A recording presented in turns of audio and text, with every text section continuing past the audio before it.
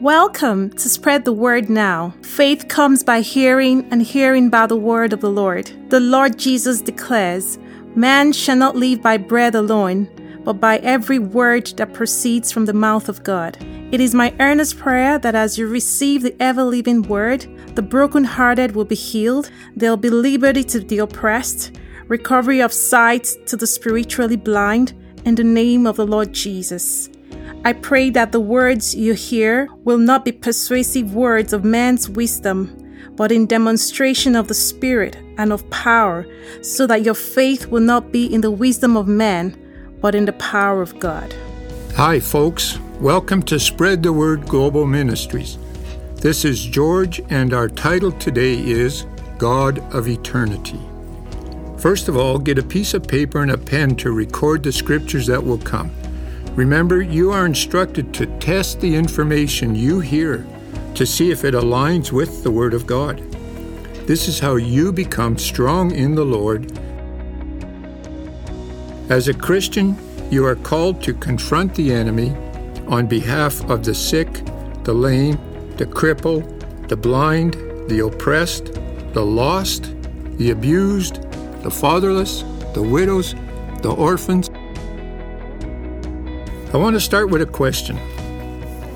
When we, that's you and me, pray to God, is our image of Him in line with what His Word says about Him?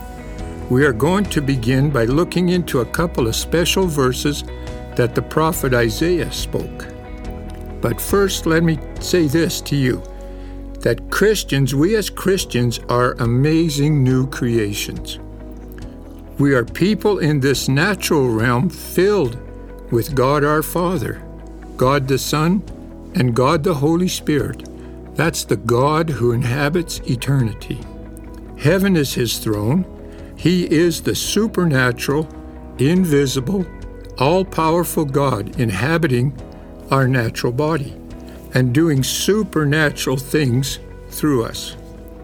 God calls things using us, our voice, calls things which do not exist into things which do exist.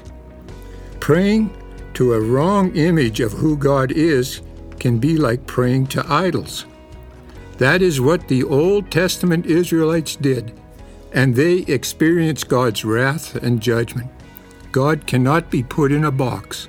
He is not a slave to help us get out of trouble by a brief prayer.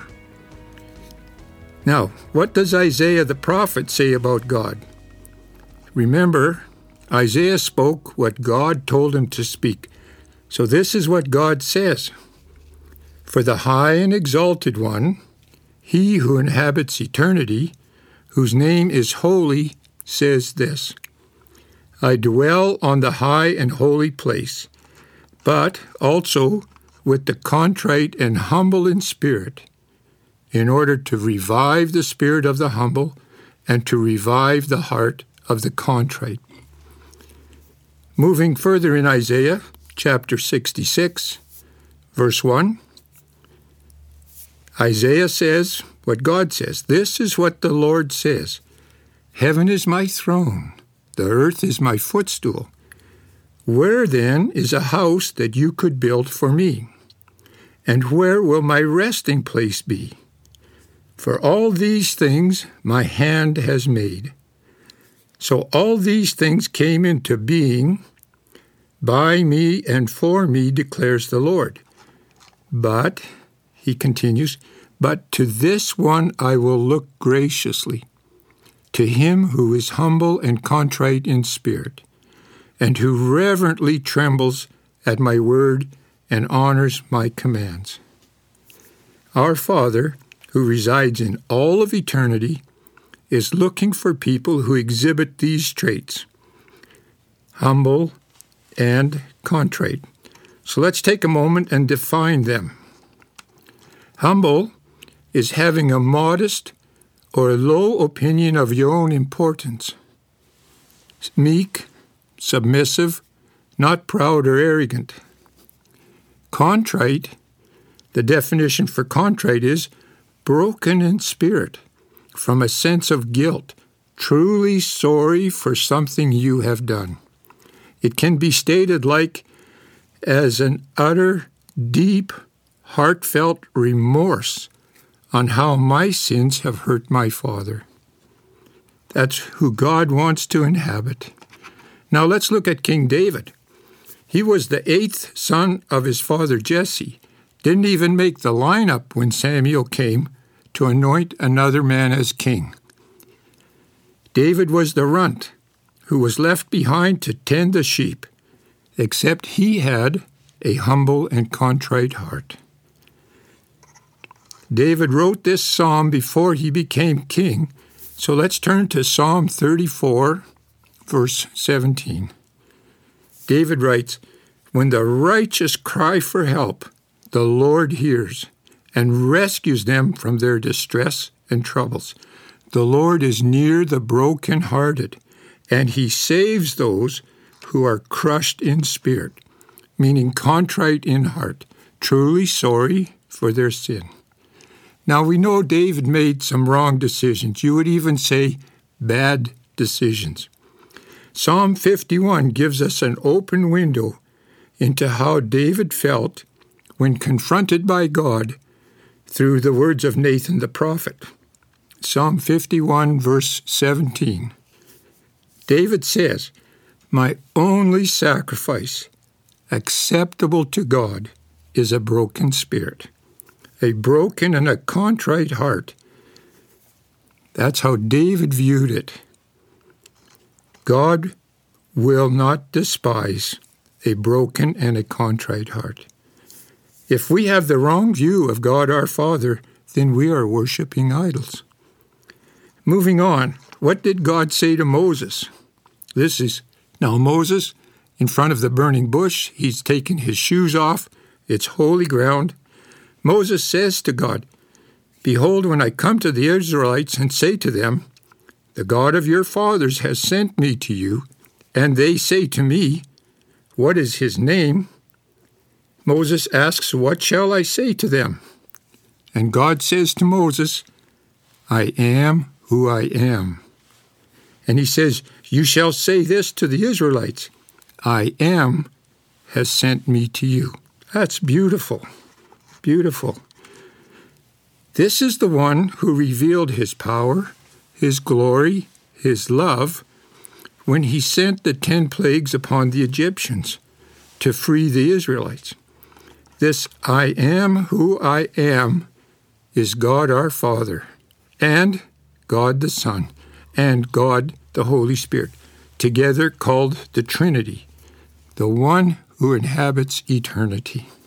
He is unchangeable, the Alpha, the Omega, the first and the last, the beginning and the end, who was and is coming. He was not created. He always was. Angels were created. Archangels were created. Fallen angels, the demonic realm, they were created. Heaven and earth were created by the God who is everlasting. Do you remember that the Holy Spirit revealed that Jesus created everything for himself? Colossians 1, verse 16.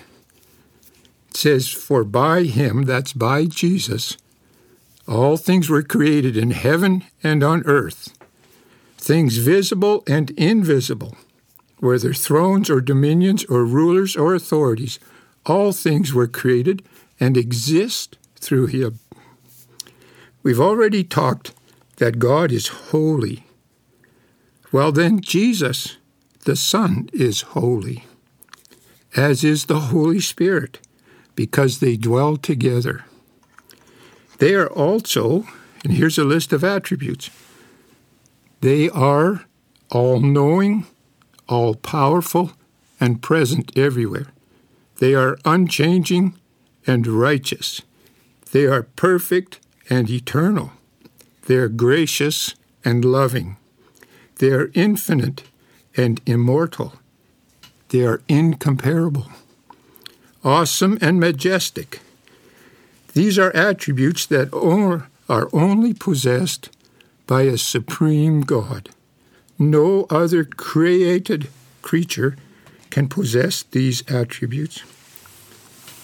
With all these abilities and qualities and strength, how can we ever think that we can fool God?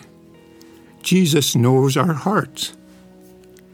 Let's go to John chapter 2 and verse 24.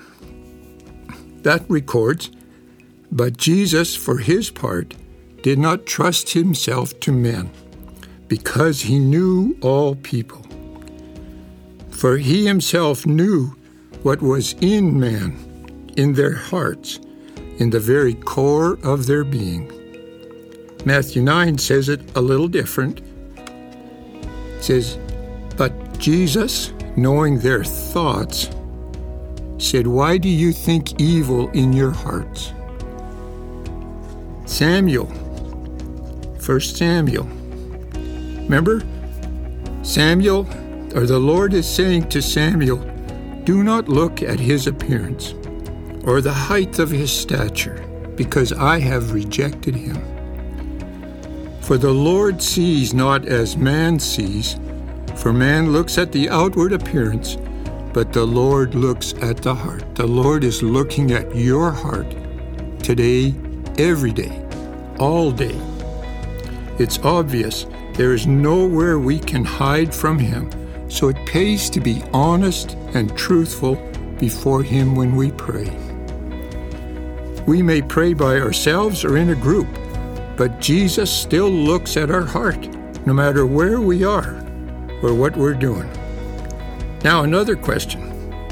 What happens to you when Jesus reveals even a little bit of himself, of his glory, of his majesty, and of his power? Well, let's look at what happened to Daniel. Daniel chapter 10, verse 9. Daniel says, "Then I heard the sound of his words. And when I heard the sounds of his words, I fell on my face in a deep sleep, with my face toward the ground, unable to stand." John chapter 18, in the Garden of Gethsemane, recounts a similar situation. They came to arrest Jesus, and Jesus said, "I'm he." When Jesus said, "I am he," they drew back and fell to the ground. The force revealed when he said those words meant that they couldn't even stand there. They were walking back, stepping back, and fell to the ground. No strength in them. And John in Revelation chapter 1, verse 17 says the same thing.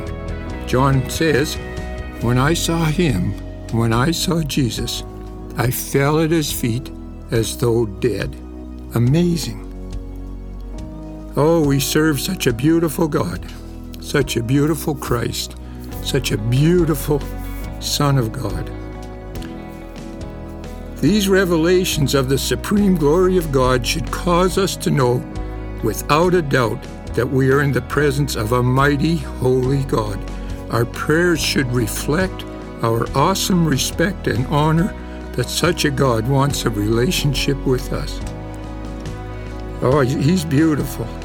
This Jesus died for you on a cross because he loves you. He rose again to bring life to you. And Father, I thank you for this word. Thank you that we are running the race that the Apostle Paul talked about. And we see Jesus at the finish line. Not a ribbon, not a trophy. We see Jesus at the finish line. And we behold his glory as of the only begotten Son of God. In Jesus' name, amen and amen. You've been listening to a message from Spread the Word Global Ministries, Red Deer.